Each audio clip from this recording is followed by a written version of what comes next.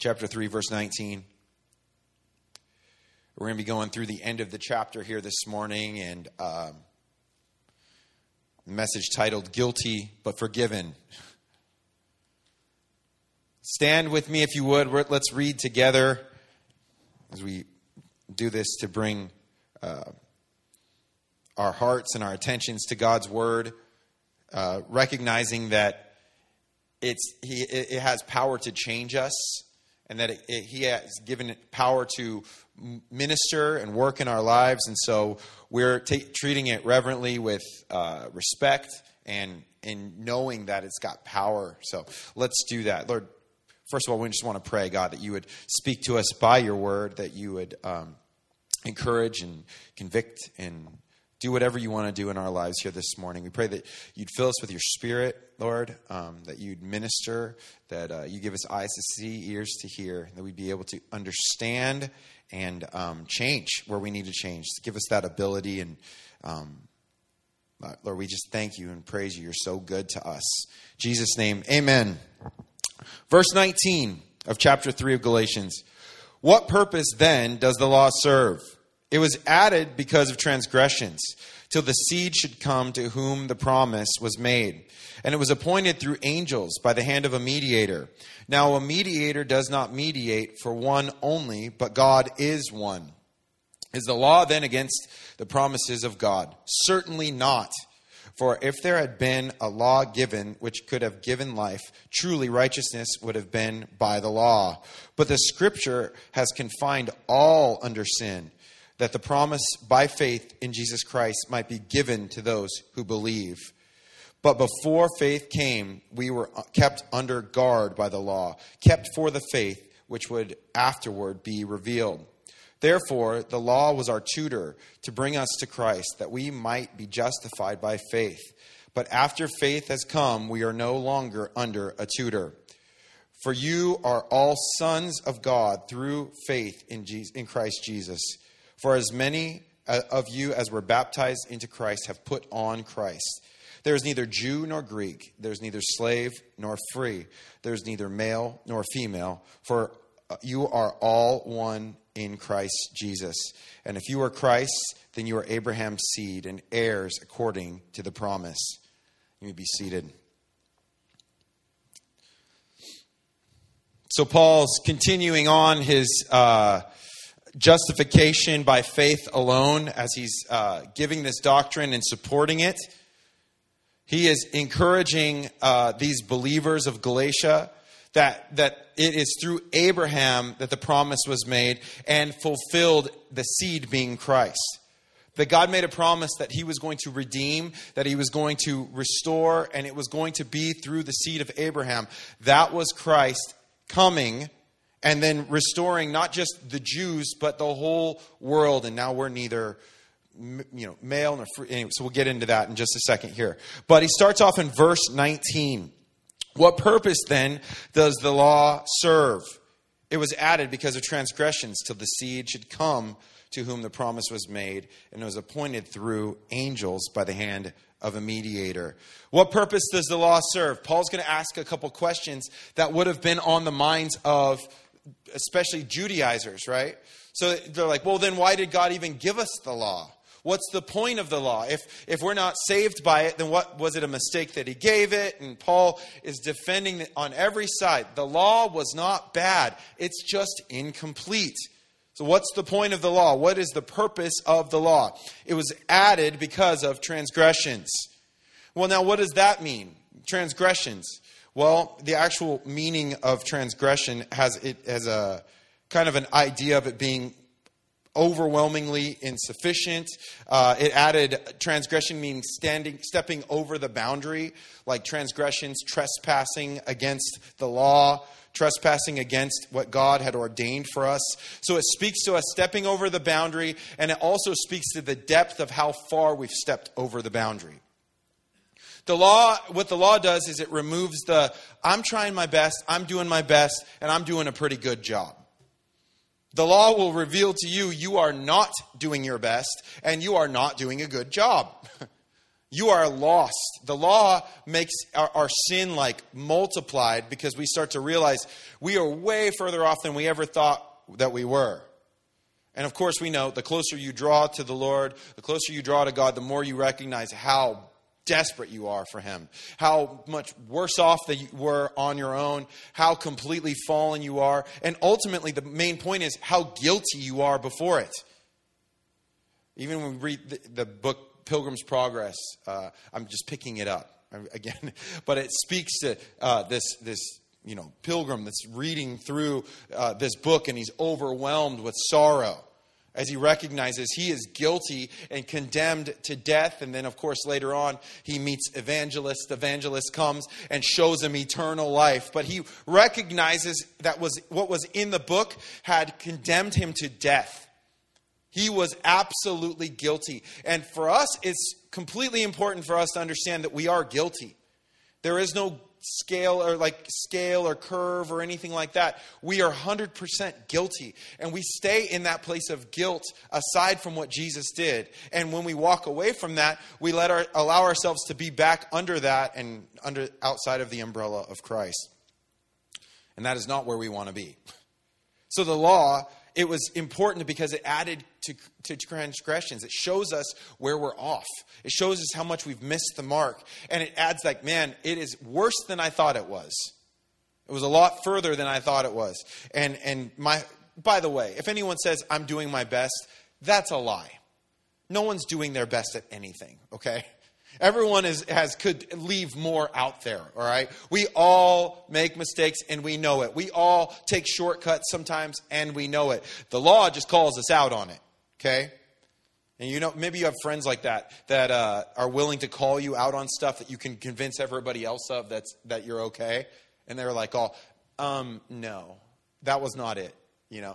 Say you're a marathon runner and you're super fast and you can run the mile in, let's say, 4 minutes, okay? And you show up and you're with a little group run and you're like, I just did my best out there, and you ran a 5:20 mile. Everyone would say, well, that's really impressive. Unless somebody knew you were a marathon runner, and then you go, no, that was not your best. You can't say that was your best because I know full well better you could give more than that. I've seen, so it's good and important to have friends like that. But even more so, it's important to have the Word of God to point to us. The law points to us to show you are guilty on way more accounts than you ever thought possible. So, what purpose does the law serve? It's added transgressions to us to show us our guilt till the seed should come to who the promise was made and was appointed through the angels by the hand of the mediator. It is all about pointing our need again to the Messiah. Our guilt points to the fact that we need a Messiah. We need someone to save us, to go and become our guilt for us. Can't do it on our own. It's important to understand. Moses received the 10 Commandments from the ministry of angels. That's what it's talking about, the mediator. There was a couple mediators, we could say, between God and the children of Israel. God has the law. It's delivered by the hands of the angels. It's given to Moses. Moses gives it to the people. So there's mediators all involved. This is all that we have as far as a relationship with God aside from Jesus. Because of sin, right? How was there any communication? Was there the offerings that were brought before the Lord? The high priest would have to go in for the people, become completely cleansed, offer it up, hope that he doesn't die when he goes into the Holy of Holies, and then kind of get out of there real quick, right? And we've mentioned before that he would have a rope tied around his leg or around his body and a bell to make sure he's moving. Is he alive? Does he have unconfessed sin? Has he come before the Lord without sin being dealt with, without there being sacrifices made? It was all about mediation. We did not have direct access to God. We did before sin came into the world, right? That's Adam and Eve. That is the whole point of man and God. God loves us so much, he wants to have fellowship with us. Not only does he want to have fellowship with us, we're created for it. So when you see people get everything that the world has to offer and they're miserable, or when you see yourself get everything the world has to offer and you're miserable, it's because you weren't created for things, you were created for him. So anytime we feel like we're outside of the will of God in that sense, then you will find yourself miserable. And it's kind of like the more that you get, the more miserable you get, because you recognize like how much it doesn't work. How much it almost feels like the more you get, the more estranged you get, because your whole like theory of this will bring me happiness is being shattered over and over again, because, you know, the power didn't do it. Wealth didn't do it. You know, prestige, whatever. It doesn't do it. Can't do it in and of ourselves. You know, when I finally got married, that'll do it. That didn't work. You know what'll do it then if I have kids? Well, that didn't work. I found now that I have less know who I am, my identity is even further off. And so now it's a big problem, because now I'm responsible for other people. Not only am I selfish, but now it's becoming even more obvious to me that I'm selfish. And it's been getting worse and worse. Well, okay, fine. Once I get a good job, like an actual career, that'll make a difference. And finally, if I can, you know, stop being paycheck to paycheck, that'll do it. No, well, how come that doesn't do it? Why am I still not there? Well, you know what? Maybe I need a faster car.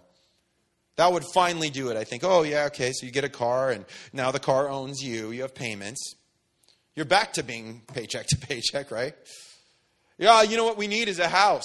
That's the thing I've been missing, a home. But we go from thing to thing. Oh, you know what it is? It's retirement. Then I don't have to work anymore. Life will be good. By God's grace, if you make it to retirement, you will find out that that is not the fulfillment either. None of this stuff does. So if we can get this now, we can save ourselves a whole lot of trouble. And we can understand this is what we were created for. This is the most important thing in your life. It's kind of like Christianity is so often put on like kind of like a side of our life. Like it's part of what I am. It's not who I am. This whole chapter, the end of this chapter is all about identity. And if our identity's messed up, everything's messed up. We don't know who we are. We don't know whose we are. We don't know what we're supposed to do. There's no mission. There's no master. There's no nothing. We're completely lost. We're wandering about, and we're like a ship without a rudder. But this is about identity, knowing who we are in Christ. Verse 20 is an extremely weird verse. Like it's a verse that's one of the most obscure, definitely the most obscure in Galatians, maybe even in the New Testament. I was reading a commentary that there was 250 to 300 different interpretations of this verse. So we're kind of going with the overwhelming, kind of like what seems like it makes the most sense here. Verse 20, now a mediator does not mediate for one only, but God is one. Did you get it? Okay, cool. Let's move on. No, I'm just kidding. But it's James Montgomery Boyce said this. This is a quote. He said, the general thought seems to be that the promised must be considered superior to the law because the law is one-sided. The law was mediated, and this means that man was party to it. The promise, on the other hand, is unilateral. Man is not party to it. The blessings of the law are conditional on our ability to keep the law. Basically, that's what that means. You have a mediator involved, and it's this relationship where we are responsible for it. What was the deal with the blessing that God gave, the promise he gave to Abraham? He says, Abraham, I'm going to do this in your life. That's it. That's it. That's all. I'm going to do it. Like this is not something where like, hey, Abraham, I'm going to do it if you keep doing everything right. And as soon as you mess up, it's all messed up. The law was absolutely contingent. Our righteousness found in the law was contingent on being able to keep it, right? And there's absolutely blessings. This is where it gets tricky. There are absolutely blessings with keeping the law, even aside from being saved by it. There are blessings in keeping the law because this is God's standard, and it's a good thing to do. Say, take the 10 Commandments. Could we all use some more of that in our life? Right? Who really has an issue with the 10 Commandments, right? If you really break it down, do we not want this in our lives right now? Would we be a better society without this? The idea is to think that if you are saved by doing these things, that's just not going to happen. But there is a blessing in keeping them, but it's conditional. Knowing the 10 Commandments is one thing. applying them to your life, especially out of a place where God is doing it in you, that's a whole nother thing. But there's blessing in that. There will be blessing in that, but it's contingent based on what we do. Deuteronomy 5 verses 32 through 33 says this: Therefore you should be careful to do as the Lord your God has commanded you. You shall not turn aside to the right hand or to the left. You shall walk in all the ways which the Lord your God has commanded you, that you may live and that you may dwell, that you may be well with you, and that you may prolong your days in the land which you shall live. Hear the contingency. You shall walk in all the ways which the Lord your God has commanded you. You shall walk in that you may live. There's the contingency. You walk in them, and that way you may live and have this life that is, it's all contingent on this, right? Keeping in line with the Lord. It's a blessing to do it. It is not salvation. And we're going to find out even this is flawed. It points to a new creation that naturally does this. And that's what Jesus, the seed, came to do. Verse 21. Is the law then against the promises of God? Another question Paul has to ask, because he's like, I know you're wondering this. I know this is what's in your mind. Is the law against the promises of God? Certainly not. For if there had been a law given which could have given life, truly righteousness would have been from the law.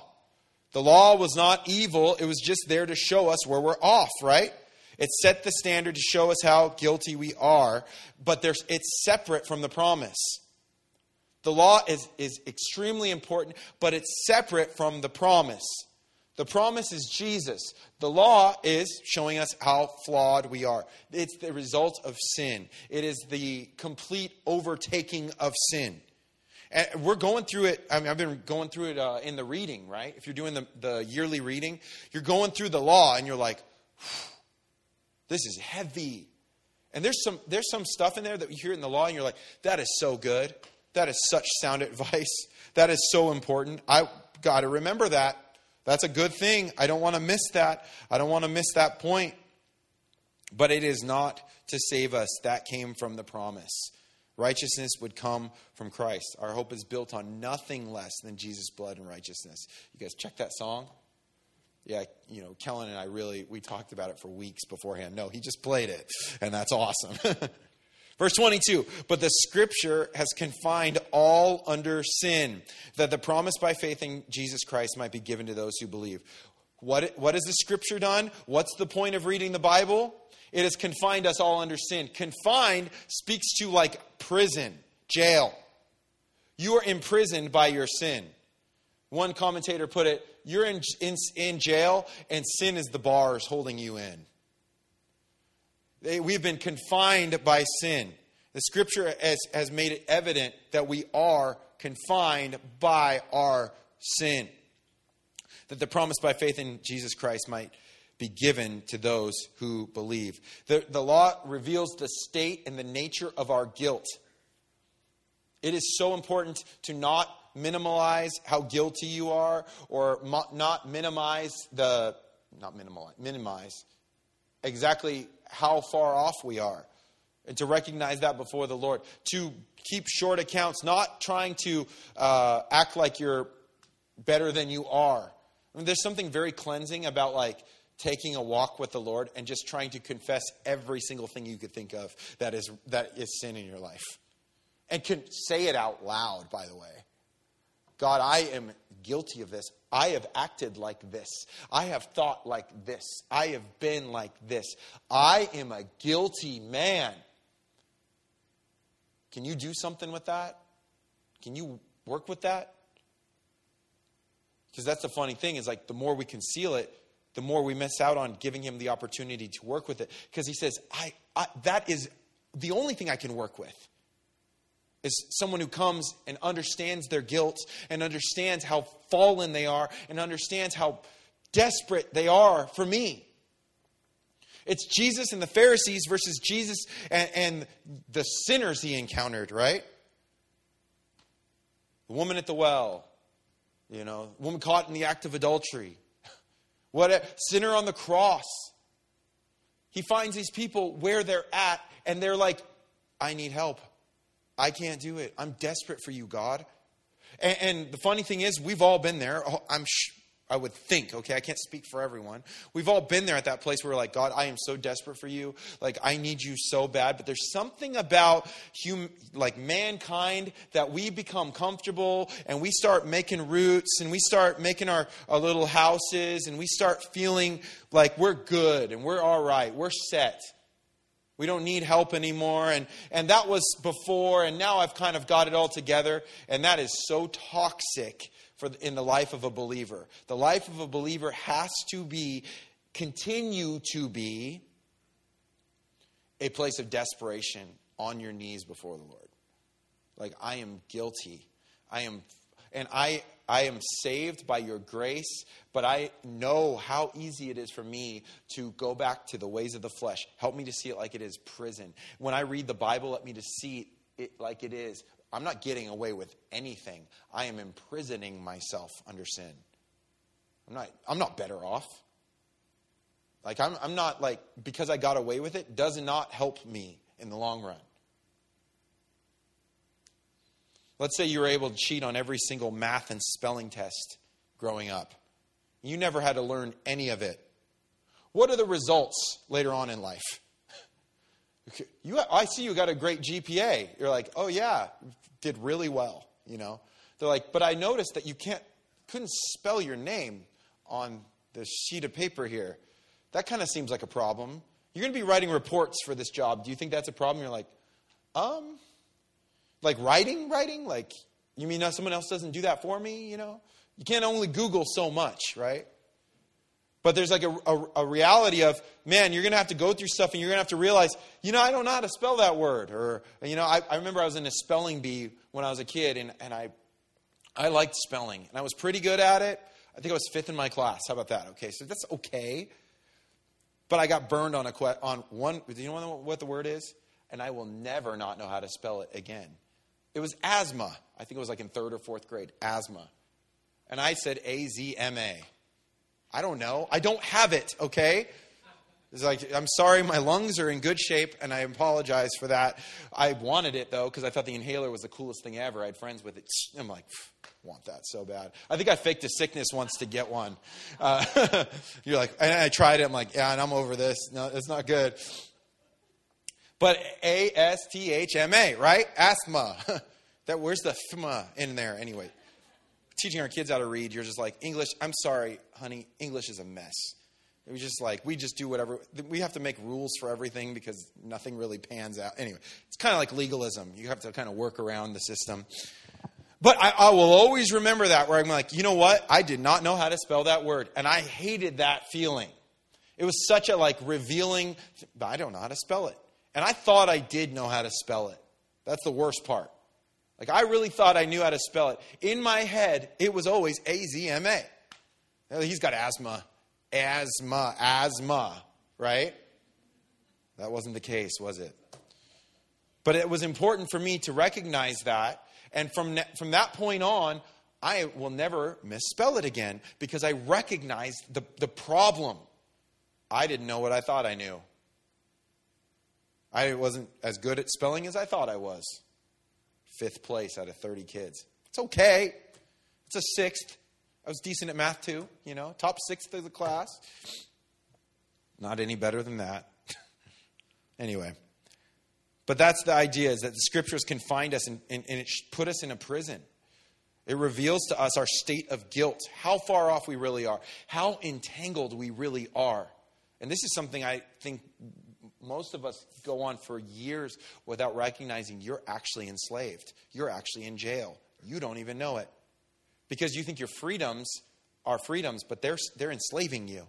They're actually keeping you from doing the things you're supposed to do, the things that you're called to do, the things that would bring you satisfaction in Christ.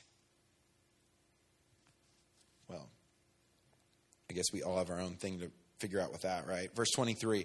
But before faith came, we were kept under the law, kept under guard by the law, kept for the faith which would afterward be revealed. Therefore, the law was our tutor to bring us to Christ that we might be justified by faith. But after faith has come, we are no longer under a tutor. So we see that the law it shows us that we're imprisoned by it because sin has imprisoned us. This is a little bit of a different part of the law. It actually keeps us. It holds us from going further down the road of sin, right? Maybe not perfectly into sanctification, but if you keep the law in the sense of you really are doing the things it says, if you can keep the 10 Commandments more or less than a person that disregards them completely, there is a blessing in that. Honestly, this is kind of how you raise your kids early on. Like, they don't know what's right and wrong, so you have to, give them rules. Like, listen, don't cross the street, on your own. That's a rule. I'm pretty hard and fast on that rule. Don't talk to strangers. That's a rule. You will be guarded and kept by those rules, Don't say those words. Don't have a bad attitude. Don't, whatever it is, It used to be don't leave the dinner table, but that one seems gone. I don't know. Maybe in your house it's not. It's like, don't walk around during dinner. It's like, whatever. You can choose your battles, I guess. But there's all kinds of different things that you can look at and you can go, these are different things that will keep us, and it's all under the law. So it is able to keep us. And he uses this interesting kind of word picture of the tutor. And when we think of a tutor, obviously we think of someone who helps you with math or helps you with English or whatever. Someone that's going to come alongside you and teach you things. But in the ancient world, what a tutor would more likely be, usually a slave, a Greek slave or so, but someone that would help you raise your kids, basically. So they would go along and help you raise your kids. The Greek word was paidagogos, which is awesome because I don't speak Greek, but they didn't just teach a child. They kind of watched over the child and made sure that they went to school and would pick them up and would make sure that they weren't doing something stupid and kind of were overseeing the kid. I'm your shadow. I'm going to make sure that you're not doing dumb stuff, and I'm going to take care of your, for the parents. And so it was kind of you take care of them until they can recognize the right thing to do for themselves. And that's something we got to do with kids, right? If you have a kid, you know this. I got to save you from yourself. You're just not there yet. You don't get it. It's fine. You're just a kid. But there will come a time where you're not going to need that anymore. And so the tutor would only be there until the point where the kid was responsible for themselves. And then they could go on and be friends and remain friends. But the tutor's purpose was to get you to that place where it's kind of keeping you from hurting yourself, to keep you from doing extra damage to yourself. And the law really does do that. The law has an amazing ability to keep us safe from all kinds of things. I mentioned this before. We had a medical doctor who taught Leviticus at the Bible College, and he talked about how Leviticus was full of insanely good medical advice that was thousands of years before its time. Stuff that 100 years ago they didn't know. So there is beautiful truths that are found in the law. And they're good things, stuff we wouldn't have known, don't touch dead bodies. And, why not? I don't know. Well, don't mess with pork if it's not cooked right. And don't do that. All these different things that if you look at it, you go, this is good advice. Don't kill your neighbor's ox or, don't take their this or that or whatever. It's that is good advice. Also extremely specific. Apparently, it's always kind of funny when you're going through the law. You're like, oh, okay. That was obviously a real thing that just happened. I can't imagine that happening in my life. But there you go. Very specific. And there would be blessing in keeping that. But this is the thing that the tutor, when it ends, it's the same thing for us. Verse 25, but after faith has come, we are no longer under a tutor. The goal of a parent is to lay out rules, lay out basically the laws, but you want to get them into the place where they learn to trust in Jesus so that their heart changes and they want to do these things. And now they're doing them on their own, not because it's a hard, fast rule. Sometimes the hard, fast rules are important, It's hey, pray about it, listen, Cannon, pray about it. I don't think you should run across the street, but just pray about it. It's between you and God, man. You know? That's not good parenting. That sounds like CPS is on their way, okay? They heard it through your phone. You've been buzzed. It's over, okay? They're on their way, and you're toast, you know? Hey, pray about it, man. Hey, look, I wouldn't eat the poison, but it's between you and God. Listen, dude. It's like, oh, no, you're not eating the poison. No, you're not crossing the street. And if you try, there will be consequences, okay? But at the same time, we're going to want to get to the point where you go, look. You can see it all for yourself now. Can you see it? This is not what will save you. This is not what will sanctify you. We're not under the tutor anymore because we've got the real thing. And now it's not that we don't look at the law as, I got to do this, I got to do that, we get to do this. Inside of us is the indwelling of the Holy Spirit, which enables us to want to do good works. The law is no longer a heavy burden. It's something that naturally comes out of you. You're fulfilling the law because Jesus fulfilled the law and Jesus lives inside of you. So if we want to we will always be frustrated if we try to do it the other way around. And that's one of the tragedies of growing comfortable with our relationship with the Lord, is that you kind of forget that He does it. You kind of start feeling like you're doing it. And by the way, you're not doing it. And it's not going well. And tragedy is coming. You might be kind of keeping the law, but you're not changed from the inside out. You're trying to go back to the tutor, but you've grown past that because the living God, you've got restoration of fellowship again. You're not dealing with a mediator anymore. He's speaking to you directly. Verse 26. For you are all sons of God through faith in Christ Jesus. We're no longer slaves, but sons. We no longer need a mediator. You can always come to me, son. You can always ask me, son. I will always be there for you, my daughter. Whatever you need, I'm here. It's no longer, mediators are no longer necessary. For as many of you as were baptized into Christ have put on Christ. Now this is a really, really drives the point home. Baptized into Christ, have put on Christ. This is full immersion into Christ. Like fully 100%, like I'm all in. This is saying like I'm not holding anything back, right? For as many as you are baptized in Christ have put on Christ. Like I am allowing you to touch every part of my life. And I was listening to a message and it was really funny. He was talking about how a lot of times you see people, if they fall into the water. It was David Guzik. I was listening to his message, and he said one of the guys that was in his church was in Vietnam, and he had this angel food cake can, and he was so excited about it that he was walking along the river, and he's like, man, it's kind of like slippery, and he says he eventually fell in, and the only thing that didn't go in was the can of angel food cake, because it was so important to him that he didn't let it go into the water. And the idea is that it was of more value than anything else. He said his rifle was gone. All this other stuff was gone. He's got the angel food cake, you know. There's desperate times, right? When you're holding on to angel food cake like that. For many of us, it would be like if you fell into the water, you drop your kid and everything else, and you hold your phone up, make sure it doesn't get wet. Or whatever it might be. Whatever it might be. It doesn't matter. It's whatever it is that you're keeping out from the baptism of Jesus, it is a problem. We have our dog, and I always have to be careful with her. She needs to be chained often because she's little and she's crazy. And she's proven to not be trustworthy yet. She's getting better, but not trustworthy yet. So there's times where I actually will have one leash on and I'll bring her to a spot. Then I hook her to another leash where it's longer and she can hang out in this little area and won't destroy everything, okay? This is her spot. It's okay. So I'll go from one to the other.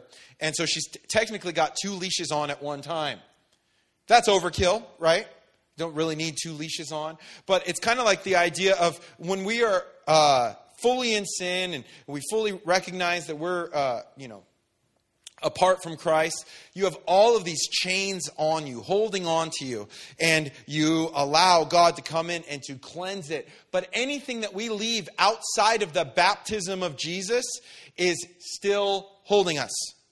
So you can get rid of 50 chains, but if one remains, you're still stuck. And this is freeing. This is not like heavy or a trip. This is good. This is freeing. So that means, like, if you're holding on to something, good news, it's better than what you're experiencing right now. If you lay it down, if we allow God to have it, it's better than you're experiencing right now. What can this look like? You know, whatever it is you want to hold on to, whatever it is you think is more important than, or that you think you can manage better than God, this is called an idol. This is called a stumbling block or a chain, something that is holding you back. And when the time comes, you're going to find out that thing is holding you way more than you thought it was. But you were made to run. You were made to run.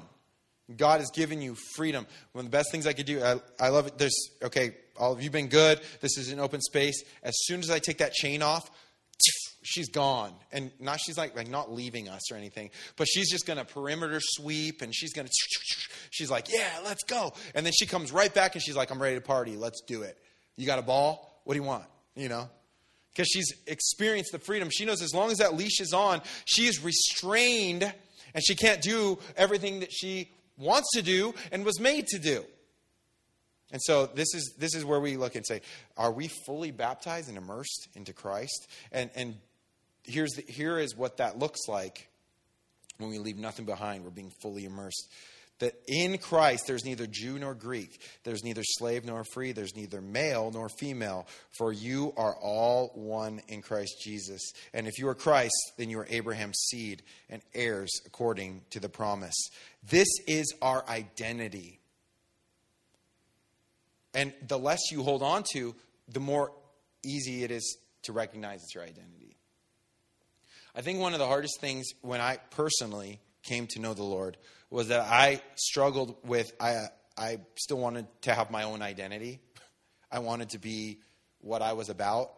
And I wanted to kind of like mix them in and be like, yeah, I'm a Christian, but like, listen, don't peg me into that hole. I'm different too.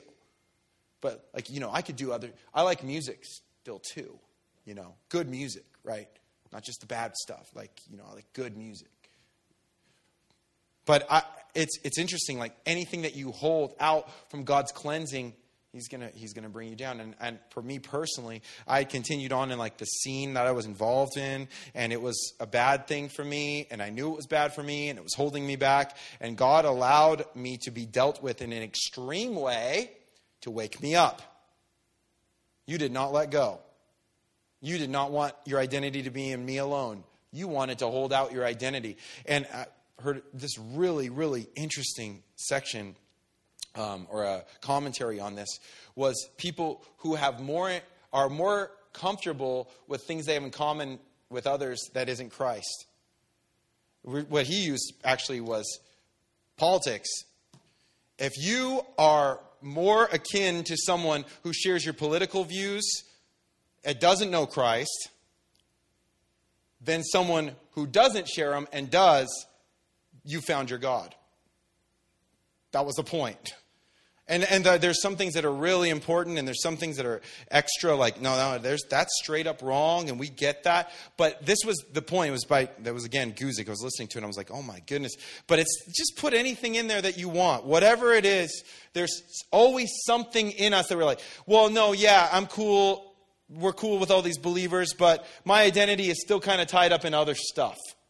And it kind of looks like Christianity, but it's also a little different. And the fruit is very different. We need to find our identity found in Christ. When we find our identity in Christ, we start to not only be around the people who think like us exactly, but we're around people who are placed there by God to minister and work on us. One of the biggest things that happened for me personally when I actually came to the Lord and God started changing my life is I started hanging out with really different people than I'd ever been around. And that was weird because it was kind of like, we don't have anything in common but the Lord. But that's enough. Like, you come to that place and you start hanging out with people that's what you have in common. That is a good thing. That is enough to have in common. And there's so many blessings that come with that. You go just hang around people that think exactly like you think about everything. You are prone to misinformation, to being suckered. We need to be around one another and let people rub off on us, and also rub the raw parts of us, the sharpening, whatever it is that God wants to do in us. We need that. And it's never going to be by being always in comfortable situations or always around people who are just like us. Some of my best friends now at this point aren't really like me at all. And that's good. That's not a bad thing. Like, that's a good thing, because it is, but we all have the same foundation, and it is in Christ. Our identity is found in Christ. And as our identity is found in Christ, we become new creations, and the works come out of us. We're not doing them to be justified. He has already justified us, and so it's coming out. I found this really cool story. We'll close here. It's by Henry Ironside. I read it in one of the commentaries. And this was, he was alive in the late 1800s to like the 1950s. At some point during his ministry. Here you go. Some years ago, I took with me to Oakland, California, a Navajo Indian. One Sunday evening, he went to our young people's meeting. They were talking about this epistle to the Galatians about law and grace, but they were not very clear about it. And finally, one turned to the Indian and said, Native American, okay, this was a different time, all right? Okay, so political correct, there we go. He says, I wonder whether our Indian friend has anything to say about this. He rose to his feet and said, well, my friends, I've been listening very carefully, because I am here to learn all I can in order to take it back to my people. I do not understand what you are talking about, and I do not think that you do yourselves. But concerning this law and grace, let me see if I can make it clear. I think it is like this. When Mr. Ironside brought me from my home, we took the longest railroad journey I had ever took. We got out at Barstow. And there I saw the most beautiful railroad station with a hotel above it. You could tell it was a long time ago if anything's beautiful in Barstow. So the most beautiful hotel above it I have ever seen. I walked all around and saw at one end a sign, do not spit here. I looked at that sign and then looked down at the ground and saw many had spitted there. And before I think what I am doing, I've spitted there myself. Isn't that strange when the sign says, do not spit here? He says, I came to Oakland and come to your home, the home of the lady who invited me to dinner today. I am in the nicest home I have ever been in my life. Such beautiful furniture and carpets. I hate to step on them. I sank into a comfortable chair and the lady said, now, John, you sit there while I go out and see whether the maid has dinner ready. I look around at the beautiful pictures, at the grand piano, and I walk all around these rooms. I am looking for a sign. The sign I'm looking for is, do not spit here. But I look around these two beautiful drawing rooms, and I cannot find a sign like this. I think, what a pity, when this is such a beautiful home, to have people spitting all over it. Too bad they don't put up a sign. So I look all over the carpet, but cannot find that anyone has spitted here. And this is really old school. What a queer thing. I guess that's a thing. He says, where the sign says, do not spit, a lot of people spitted. Here, where there is no sign, nobody spitted. He says, now I understand. That sign is the law, but inside the home, it is grace. They love their beautiful home and want to keep it clean. I think that explains this law and grace business. And he sat down. Yeah, he did pretty good. This is the idea, is as we grow in the grace of God, we want to be closer to God. You start seeing sin as not as like getting away with something. You see it as a liability. You see it as a chain. You see it as the bars that are holding you in a prison. And as we grow closer to Him in grace, we don't want to deal with this stuff anymore. The law points to it and we go, yeah, absolutely. And I want nothing to do with it. It doesn't bring us to a place where we come to salvation through it. But because we have salvation, we don't want to be run by sin anymore. We don't want to be violators of the law. We want to follow and honor him. So I want to encourage you this morning to recognize two things. One, we are guilty. And that is important. It is extremely important to, I think, constantly be reminded how guilty you are of yourselves. But it doesn't end there, just living on that guilt trip. That's not where we're supposed to stay. You're guilty, but through God's grace, we are forgiven. And we are to walk as new creations, not under that guilt anymore in the same way. We recognize we're guilty in and of ourselves, but we are free in Christ. New creations. All the sin, all that's been paid for on the cross. And we're new in him. Let's pray. Lord, thank you so much for what you did on the cross. And we thank you, Lord, even this morning as it's the first of the month, we have an opportunity to come before you and partake in communion. What a perfect message to go with that.